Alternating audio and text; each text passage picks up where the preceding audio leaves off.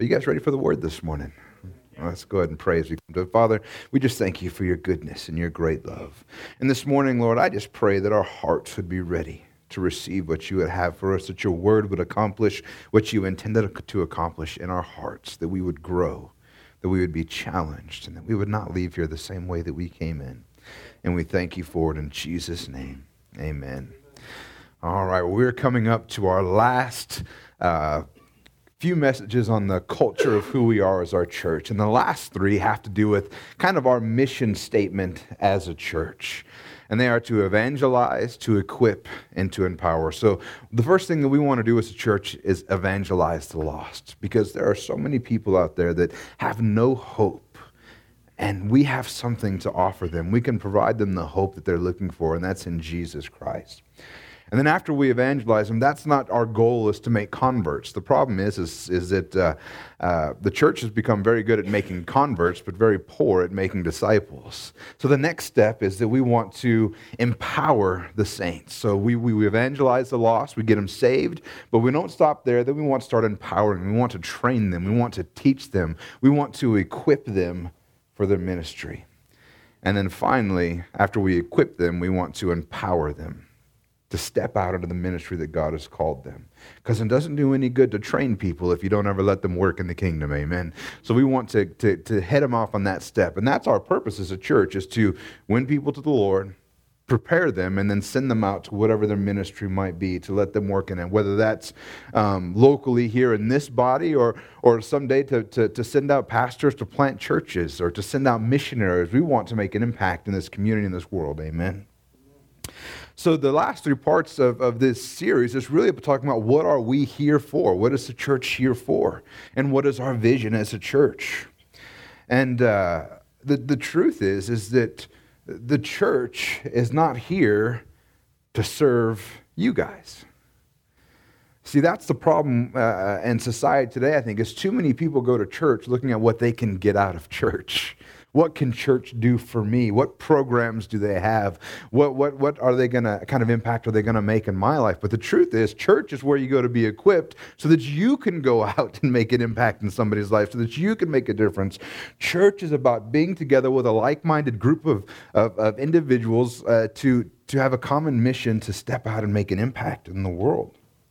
The church is here to build God's kingdom. It's here to win the lost. We are his boots on the ground, if you will. And that's what we're here to do in the city of Marana. That's what our goal has always been. And here's the thing. Each and every one of us who are born again, we have the life of Christ inside of us.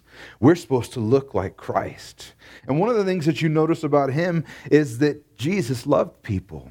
And his life in us should cause us to love people, because we're supposed to look like him. 1 Corinthians 11:1, Paul said, "Be imitators of me as I am of Christ." You can skip the middleman, just imitate Christ. And then in Philippians 2:3-8, it says, "Do nothing from selfish ambition or conceit, but in humility count others as more significant than yourselves."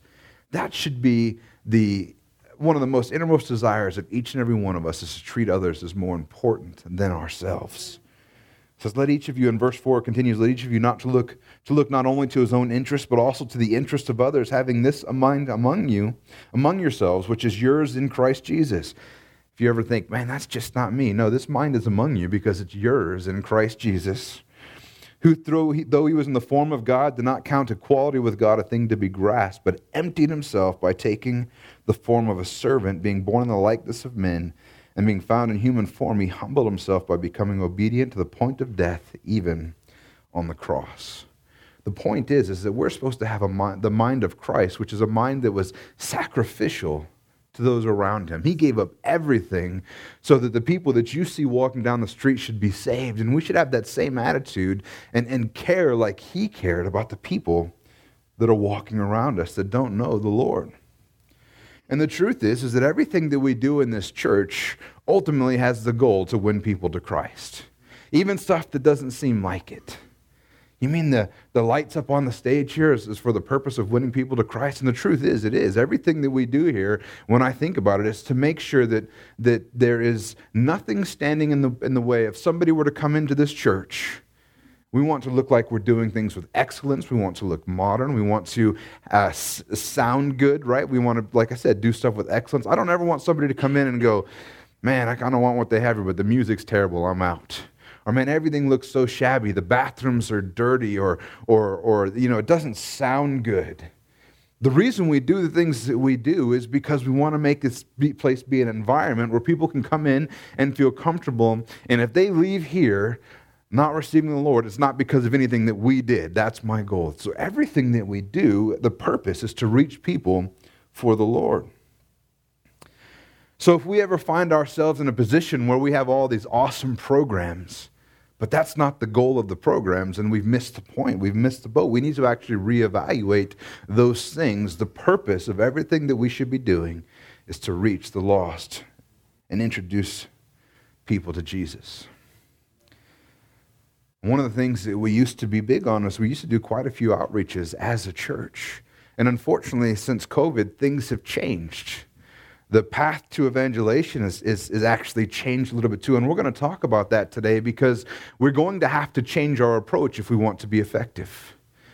The things that were socially acceptable before are now less acceptable. Getting a big group of people and mobbing on people, especially when people still have the fear. I still saw people going around today wearing masks because they're concerned about viruses. And it seems like we have a new one coming out every week.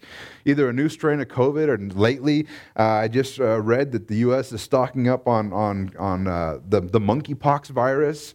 There was a really bad flu that was going around and hitting kids not too long ago that was very impactful. So there's always seems to be something. So that is impacting our ability to do certain things. But the truth is that our goal as a church is to reach people. So we have to think about, how are we going to do that in the future if some of the things that we can't do, we did before, we can't? And we're trying to get back into some of the group things, right? So this movie night that we're having this Saturday, this isn't so you guys can come in and just hang out with us and watch a movie. This is actually an opportunity to invite people to the church that may not have otherwise come to the church. They may not come on a Sunday morning, but maybe they'll come watch a movie. And you know what happens? They come in and they go, wait a minute. I thought these were all crazy church people, but you know what? They're just like me. They're okay people. And you begin to build relationships with people, and those relationships open up opportunities to minister to them. So this Saturday, when we get together, I hope it's not just us. Invite people that you know, invite coworkers, invite friends, invite family, invite everybody that you can. And hopefully they'll say yes, because there's no pressure. It's not a church thing. We're just going to enjoy a movie. But hopefully it creates opportunities that we can minister the gospel to them. Amen. Like I said, everything that we do is with that goal in mind. But we are going to have to change how we do things going into the future, because unfortunately the world has changed. Amen. But let's take a few things about what the Word says about this. In Matthew 28:18-20, it says, "And Jesus came and said to them, 'All authority in heaven and on earth has been given to me. Go therefore and make disciples of all nations, baptizing them in the name of the Father and of the Son and of the Holy Spirit, teaching them to observe all that I have commanded you. And behold, I am with you always to the end of the age.'" One of the things that I want to point out about this verse, and I think that the church in some ways has gotten it wrong, is, did you know that this verse is not talking to the church collectively? What I mean by that is, it's not saying that, hey, you individual churches go out and make disciples. This is talking to you personally. You go out and make disciples. You go out and preach the gospel. This is talking to you. Now, the good news is that we don't have to go out and do it alone, right? The first thing it says that Jesus says, "All authority in heaven and earth has been given to me," and under that authority, he sends us out. We go with his authority. We recognize that Jesus gets his authority from God, and therefore, if Jesus commands us to do something in his name, then he gives that authority to us. And that means that there's no other authority in this world that is greater than the authority that has sent us out to share the gospel. And that means you go out in that same authority. So what did that look like for Jesus? When Jesus went out, he exercised his authority to teach. He exercised his authority to heal, to cast out demons, and to forgive sins. We saw Jesus do that. And we're going out in that same authority. The only difference is we don't personally have the authority to forgive sins, but we have the authority to proclaim the forgiveness of sins. So that's what we should be doing when we go out. And this isn't talking to individual groups or bodies of believers in the sense, it's not talking to a corporate church. It's talking to each and every one of us individually. And not only that, we're not just called to make converts either. You know, it's a lot easier to get a big event together where you have people getting excited and there's all kinds of stuff going on and people, you know, they do the altar call and everyone looks around and everybody's going up, so people have this emotional experience, but it just stays there and never grows any further. We're not called to make converts. We're called to make disciples. And we actually do believers a great disservice, new believers a great disservice, if all we do is introduce them to the Lord and we never follow up. We never reach back out to them. Because here's the thing, when somebody says yes to Jesus, immediately the enemy begins to move in and attack them. Stuff will begin to hit them that they've never experienced before. The other great disservice we do is we tell them that, man, if you'll just follow Jesus, your life will be great from here on out. Everything will be perfect. Because that's not true either. The truth is that as soon as you get born again, you're going to experience stuff that you may have never experienced had you not become born again. Because the devil doesn't want you to stay that way. So we need to walk with them. We need to make disciples of them. And being a disciple is kind of like being an apprentice. That means that you walk alongside them. The one that's being discipled, they're looking up to you to teach them, to help develop them. They're watching what you're doing so that they can imitate you as you imitate Christ.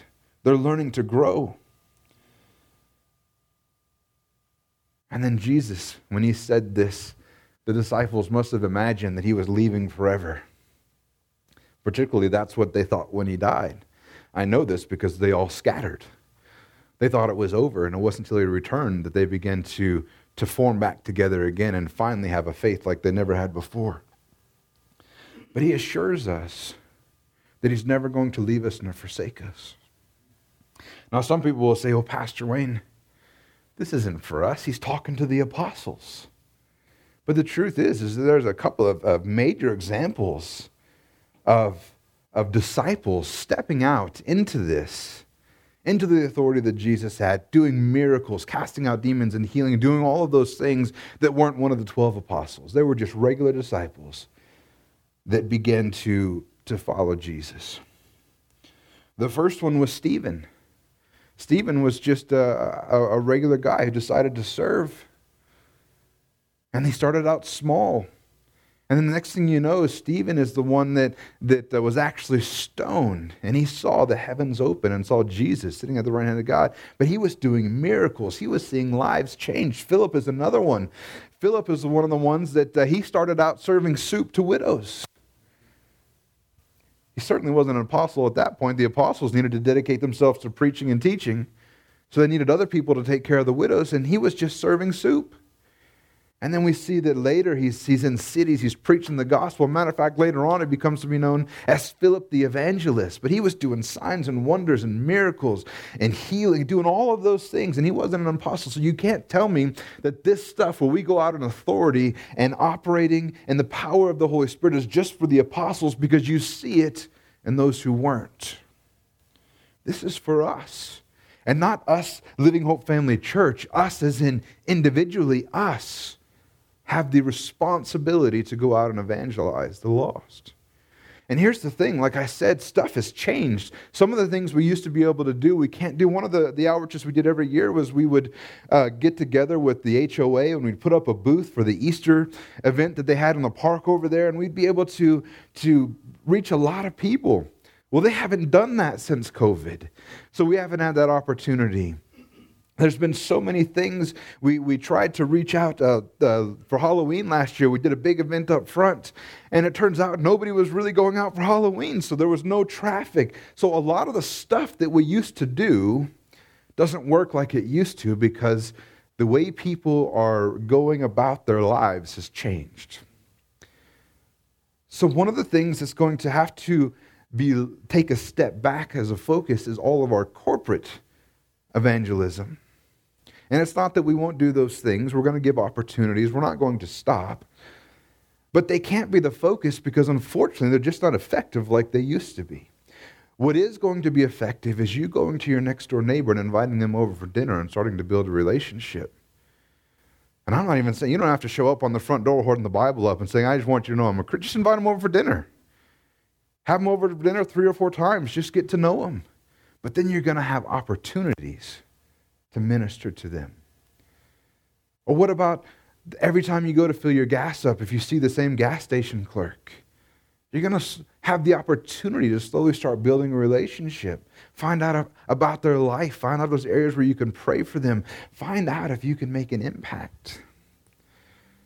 And the thing is, that's going to be much more effective than what the church can do as a whole right now.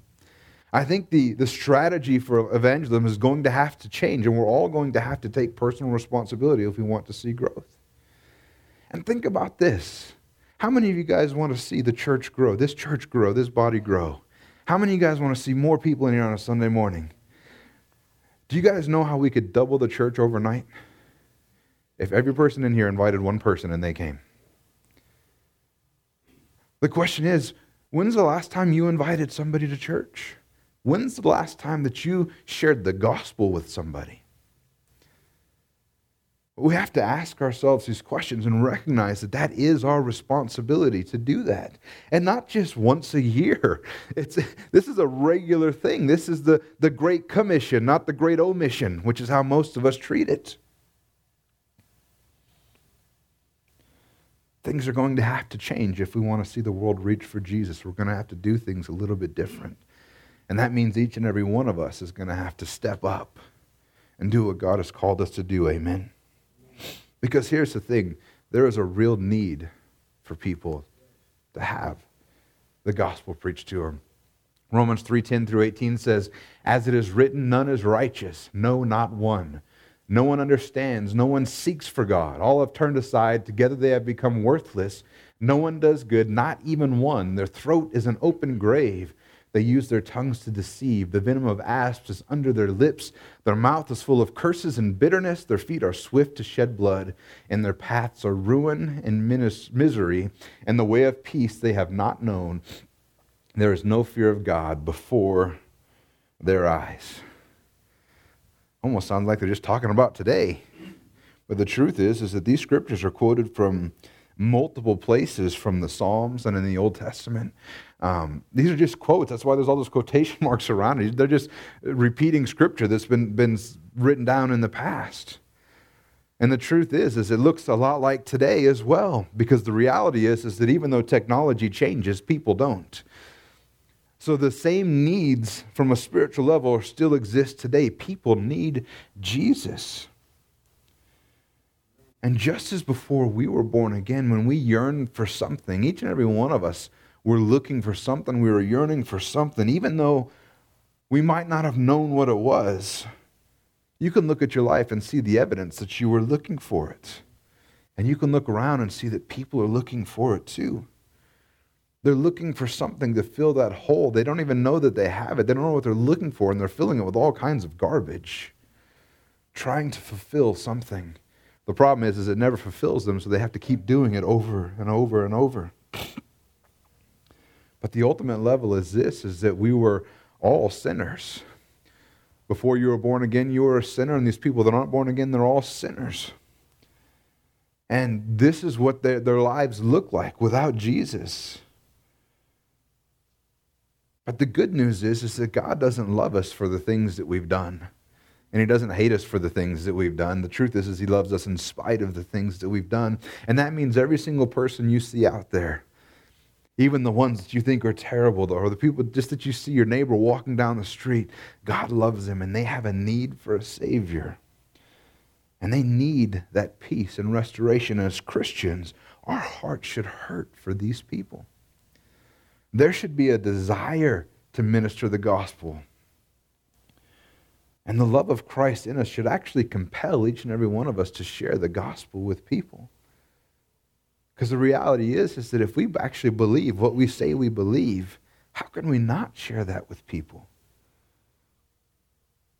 God loved them more than we can put a quantity on as well, or a value. And John 3:16 through 17, it says, "So God so loved the world that he gave his only Son, that whoever believes in him should not perish, but have eternal life. For God did not send his Son into the world to condemn the world, but in order that the world might be saved through him." Jesus didn't come just to save you. He came to save the world. Every single person that we see out there, he came and gave his life for them.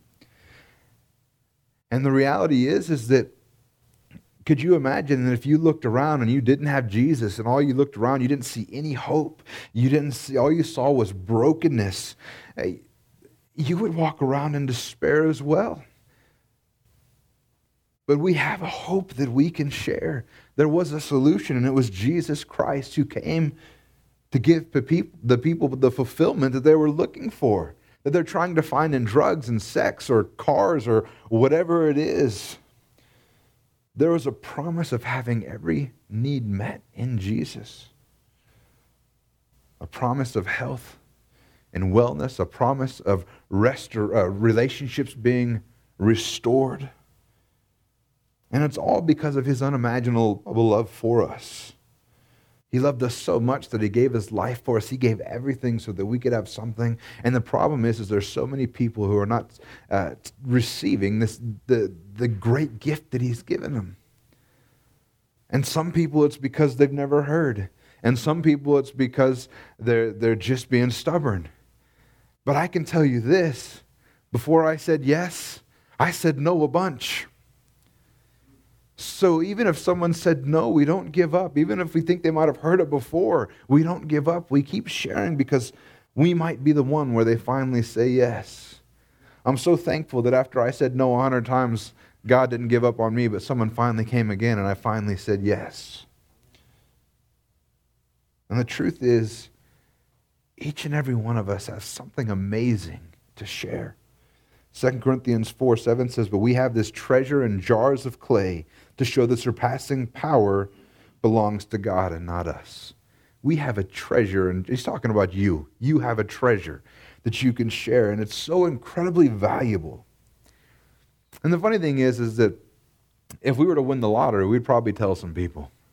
If we were to strike oil in our backyard, we'd probably tell some people.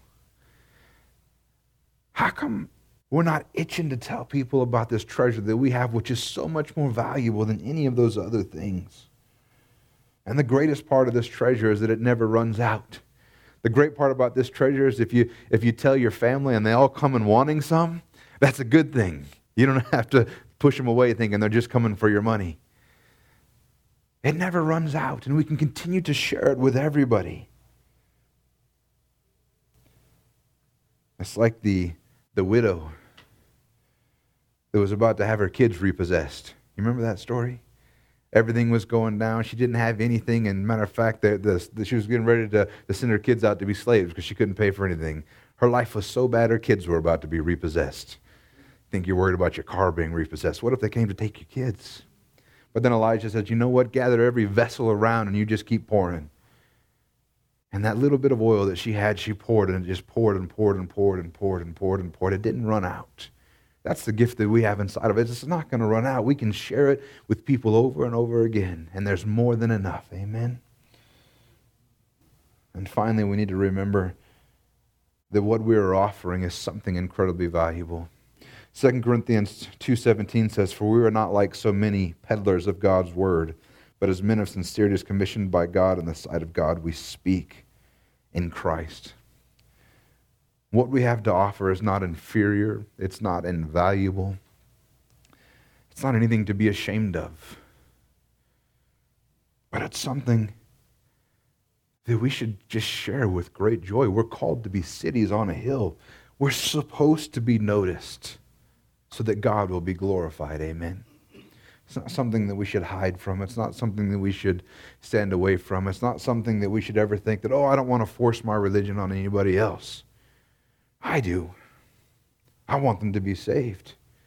If somebody was standing in a train track about to hit by a train, I don't want to enforce my will on them. You know what? I'm going to tackle them so they don't get hit by a train.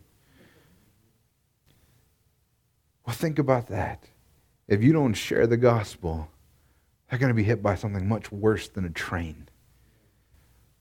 I want people to be saved. Now, I know that I can't force them in the sense that I can make them believe, but I'm going to share it at every opportunity. Now, I'm not saying be obnoxious. I'm not saying be weird. I'm not saying carry your Bible around so you can beat people with it. But it does mean that when we have the opportunity, we share the gospel. And we share the good news, right?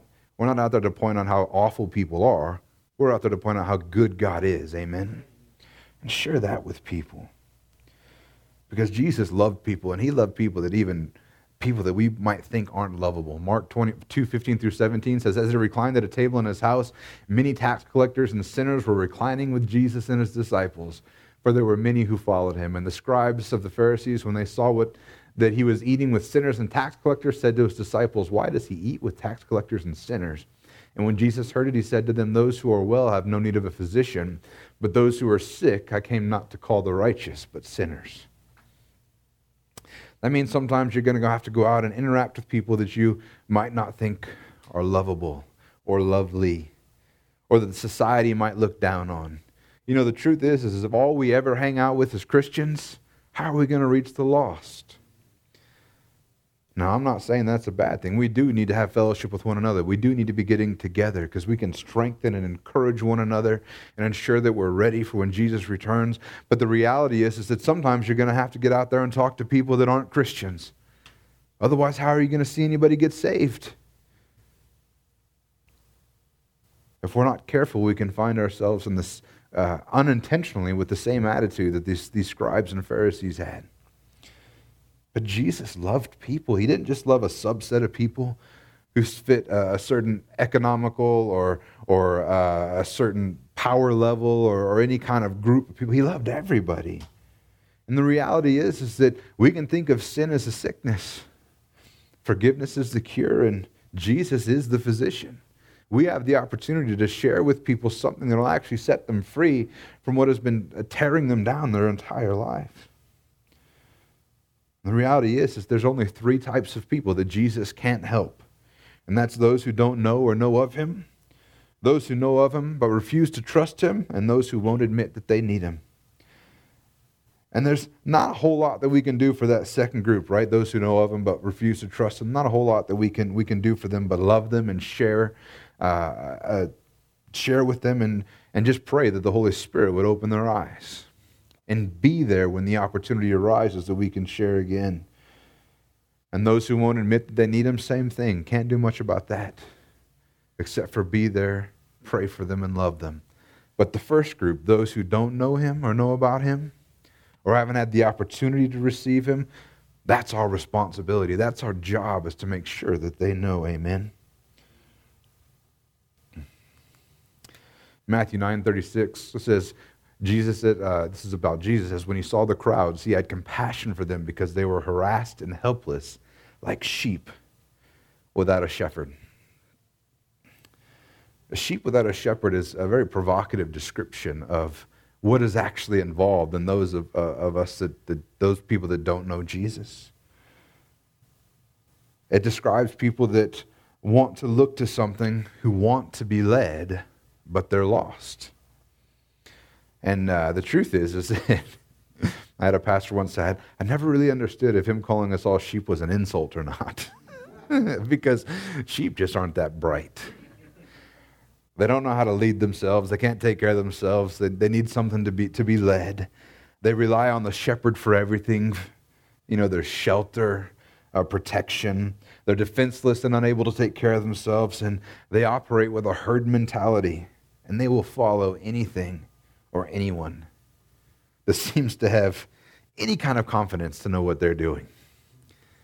And the truth is that's exactly what people are like. Somebody stands up and everybody just herds around them and follows them. There's a story I read about, it says, a guy says, I observed this herd instinct a few years ago in a documentary on television. It was filmed in a packing house where sheep were being slaughtered for the meat market, and huddled in pens outside were hundreds of nervous animals. and they seemed to sense danger in their unfamiliar surroundings. And a gate was opened that led up to a ramp and through a door to the right. In order to get the sheep to walk up that ramp, the handlers used what is known as a Judas goat. This is a goat that has been trained to lead the sheep into the slaughterhouse. This goat did his job very efficiently. He confidently walked to the bottom of the ramp and then looked back. Then he took a few more steps and stopped again. And the sheep looked at each other skittishly and began to move toward the ramp. And eventually they followed the confident goat to the top, where he went through a little gate to the left. But they were forced to turn to the right and went to their deaths. It was a dramatic illustration of unthinking herd behavior and the deadly consequences it often brings. We live in a society where it's just like that, where people are latching on to all kinds of crazy beliefs and ideas, and unfortunately they're being led directly to their death without even knowing it. And the only solution, their only hope is Jesus Christ. And that means we have to stand up and share that with them. We have to give them an alternative to follow so they're not being led to their death. The reality is that people need Jesus, and they're heading straight towards the slaughterhouse. But Jesus is the answer. In Luke 4:16-21 it says, "And he came to Nazareth where he had been brought up, and as was his custom, he went to the synagogue on the Sabbath day, and he stood up and read. And the scroll of the prophets of Isaiah was given to him, and he unrolled the scroll and found the place where it was written, 'The Spirit of the Lord is upon me, because he has anointed me to proclaim good news to the poor. He has sent me to proclaim liberty to the captives and recovering the sight of the blind, to set at liberty those who are oppressed, to proclaim the year of the Lord's favor.' And he rolled the scroll up and gave it back to the attendant, and he sat down. And the eyes of all the synagogue were fixed on him. And he began to say to them, 'Today the scripture has been fulfilled in your hearing.'" This was actually a pretty big shock to them, because the Jewish rabbis already attributed this scripture to the Messiah, where he's reading in Isaiah. How shocked they must have been when Jesus said, "This has been fulfilled in your hearing." And the reference here is the year of Jubilee, which is described in Leviticus 25, if you want to read about it. But every seventh year was a sabbatical year for the nation, when the land was allowed to rest. There was no planting or harvesting on that year. But every 50th year, which is after 7 sabbaticals, it was set apart as the year of Jubilee. And the main purpose of this special year was really rebalancing the economic system. The slaves were set free and returned to their families. Property that was sold was reverted to the original owners, and all debts were canceled. And then the land lay fallow as man and beast rejoiced in the Lord.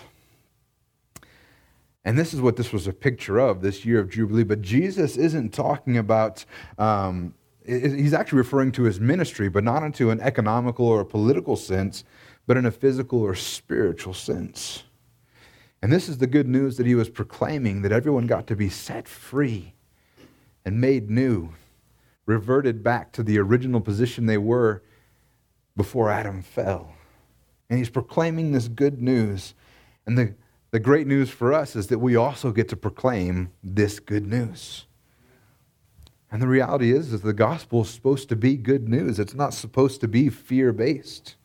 Like I said, when we share the gospel with people, our job is not to point out their failures, but it's to point out Christ's success. Our job is not to condemn people or point at people where they've messed up, but instead tell them that Jesus made a way for them. That is our purpose. Telling people that they could be free and forgiven, not that they're condemned and going to hell. And it's not that those things aren't true. And it's not that that's not a reality, and it's not something that we shy away from as a church. We get that those things are true. But standing at people telling them that they're all awful is not good news. We're supposed to share the good news, and that's that God loves them, and he made a way for them to be right with him. And that even though that they are condemned and that nobody measures up, God made a way that they could be right with him. And that was Jesus' purpose. Luke 19:10 says, "The Son of Man came to seek and save the lost." Amen. And the good news is that everybody has the opportunity to respond. In Romans 10:11-13, it says, "For the scripture says, everyone who believes in him will not be put to shame. For there is no distinction between Jew and Greek, and for the same Lord is the Lord of all, bestowing his riches on all who call on him. For everyone who calls on the name of the Lord will be saved. There is no distinction between Jews and Greeks, and it can be applied to us today. There's no distinction between rich and poor, white collar, blue collar, strong, weak, book smart, street smart, tall, short, those who grew up in the church, those who didn't. The reality is there's no distinction. He died for each and every one of us. There's not a single person out there that we can reject, because there's not a single person that he rejected. He did it for all of them. And believing in him guarantees that they won't be disappointed. And this doesn't just mean one day in heaven, but also in this day, I think. When you put your trust in Jesus, you're not disappointed. Paul showed earlier that there's no distinction between Jew and Gentile when it came to sin, right? Romans 3:23, all have sinned and fallen short of the glory of God. We've all heard that. There was no distinction, but just like there's no distinction that all have fallen, there's no distinction in who has salvation made available to them as well. And there's no concern of there not being enough, but it doesn't say for the first 100 who believe in him, they will not be put to shame. It doesn't say that only the people that are right with, try to get themselves right with God first, or those who only have so many amounts of sin, or those who have only haven't done this kind of sin. It says everyone who believes in him will not be put to shame. That means everybody has the opportunity to say yes. You know, one of the things when I like to ask people when I talk about this stuff is I say, do you think Hitler could have been saved? And it's amazing how many people say, oh no, there's no way Hitler could have been saved. Well, I think you misunderstand the scripture. Now, I'm not saying that he ever did get saved, but at any moment, even up to the moment of his death, if he would have repented and asked God for forgiveness and put his trust in Jesus Christ, even after all those horrible things that he did, he would have been saved. I know this is true because Paul looked a little bit like Hitler in the way he treated Christians before he got saved.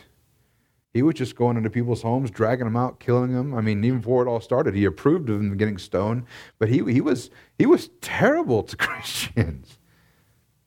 Yet God still redeemed him.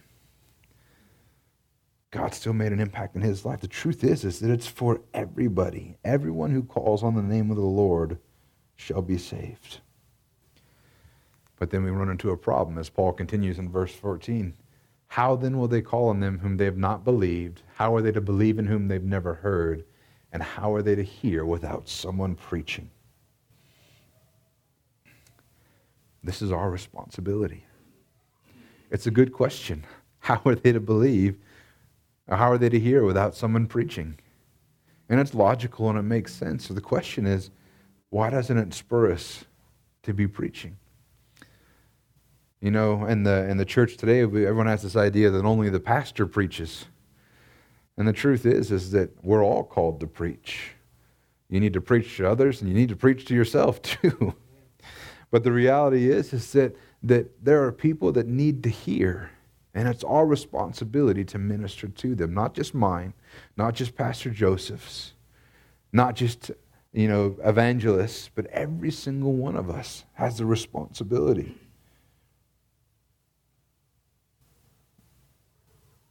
And the question is that are we going to take up the mantle of that responsibility? Like I said, it's going to have to change. One of the things we've seen in this church since COVID is our numbers have been dwindling. We got hit really hard with COVID, and looks like things were going okay for a while, but then, our attendance has been going down. And that's okay in one sense, because my responsibility is to minister to you guys, to make sure that you're taken care of. And I'll continue to do that, and even if there was only one person sitting in this church. But on the other hand, we're not called to just come in and be ministered to. Each and every one of us is called to minister to others, to share with others. And if we want to see this church grow, and it's not so that it can stroke our egos, it's not so that we can feel better about having more people in the church, but what it does is it creates opportunities to increase our sphere of influence so that we can reach even more people for Christ. Because guess what happens if each and every one of you guys invite someone to church and they get saved? The church doubles, right? What happens if that happens again? It doubles again. But the thing is, that's exponential growth. The purpose of having more people in the church is so that we have a greater sphere of influence and we can reach more and more people, because that is our responsibility, is to reach people for the lost. But how are they going to hear without someone preaching? And that's what comes down to you and I. But not just I, you too. And here's the thing. There's power in the message that we have to share. 1 Corinthians 1:18 says, "For the word of the cross is folly to those who are perishing, but to us who are being saved, it is the power of God." The reality is there may be opposition to what we are trying to share. You might come into pushback. You might come into people arguing with you. And we need to be prepared for that. The truth is that until they start believing the cross, the word of the cross is folly to them, and they're going to fight back. And we see that all the time. Actually, young kids are being destroyed right now because we're not doing a great job of teaching kids not only a foundation in the world, but a foundation of how to respond to people that are going to be in opposition to them, people that are going to criticize their beliefs. So they get to college and they hear what seems like a nice argument about why what they believe is just a fairy tale, and their faith is shaken because we did a poor job teaching them. But the reality is that people are going to push back, because if they don't believe, they just see the cross as folly. It's a fairy tale. It's some guy in the sky with a big beard.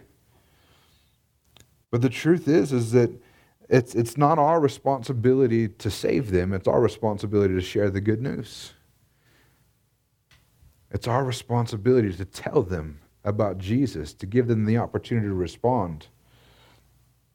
It's the Holy Spirit's responsibility to speak to their heart and convict them so that they no longer see the cross as folly. So one of the things that should be encouraging to you, and Jesus actually says this, but when they're rejecting the gospel, they're not rejecting you, they're rejecting Him. When they reject you, they're not even rejecting you, they're rejecting Him. And we have to understand that we might face this. John 15:18-19 says, "The world hates you. Know that it has hated me before it hated you. And if you were of this world, the world would love you as its own. But because you are not of the world, but I chose you out of the world, therefore the world hates you." Matter of fact, if you're getting some hate, it might be a sign that you're doing the right thing. And then finally, we'll end here in Romans 15, verse 20. It says, "And thus I make it my ambition to preach the gospel, not where Christ has already been named, lest I build on someone else's foundation." Finally, when we're talking about evangelism, our goal is not to steal people from other churches. Our goal is not to, play basically musical chairs with the saints. You know what? Our goal is to reach new people, unbelievers, for the gospel. When we're playing holy musical chairs, when people are just shifting from church, an individual church might be growing, but the church at large is not growing. The kingdom of heaven is not increasing. Our purpose is to reach people that have never known the gospel or who don't know the gospel, and share it with them so that they might say yes.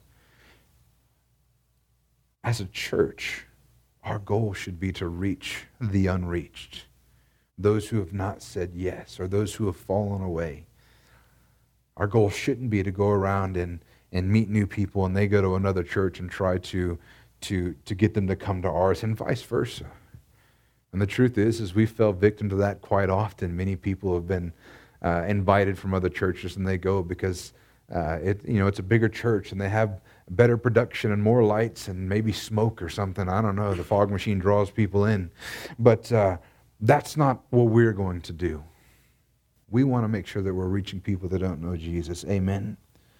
We want to introduce people to Jesus. And we want to see God's kingdom grow. Amen.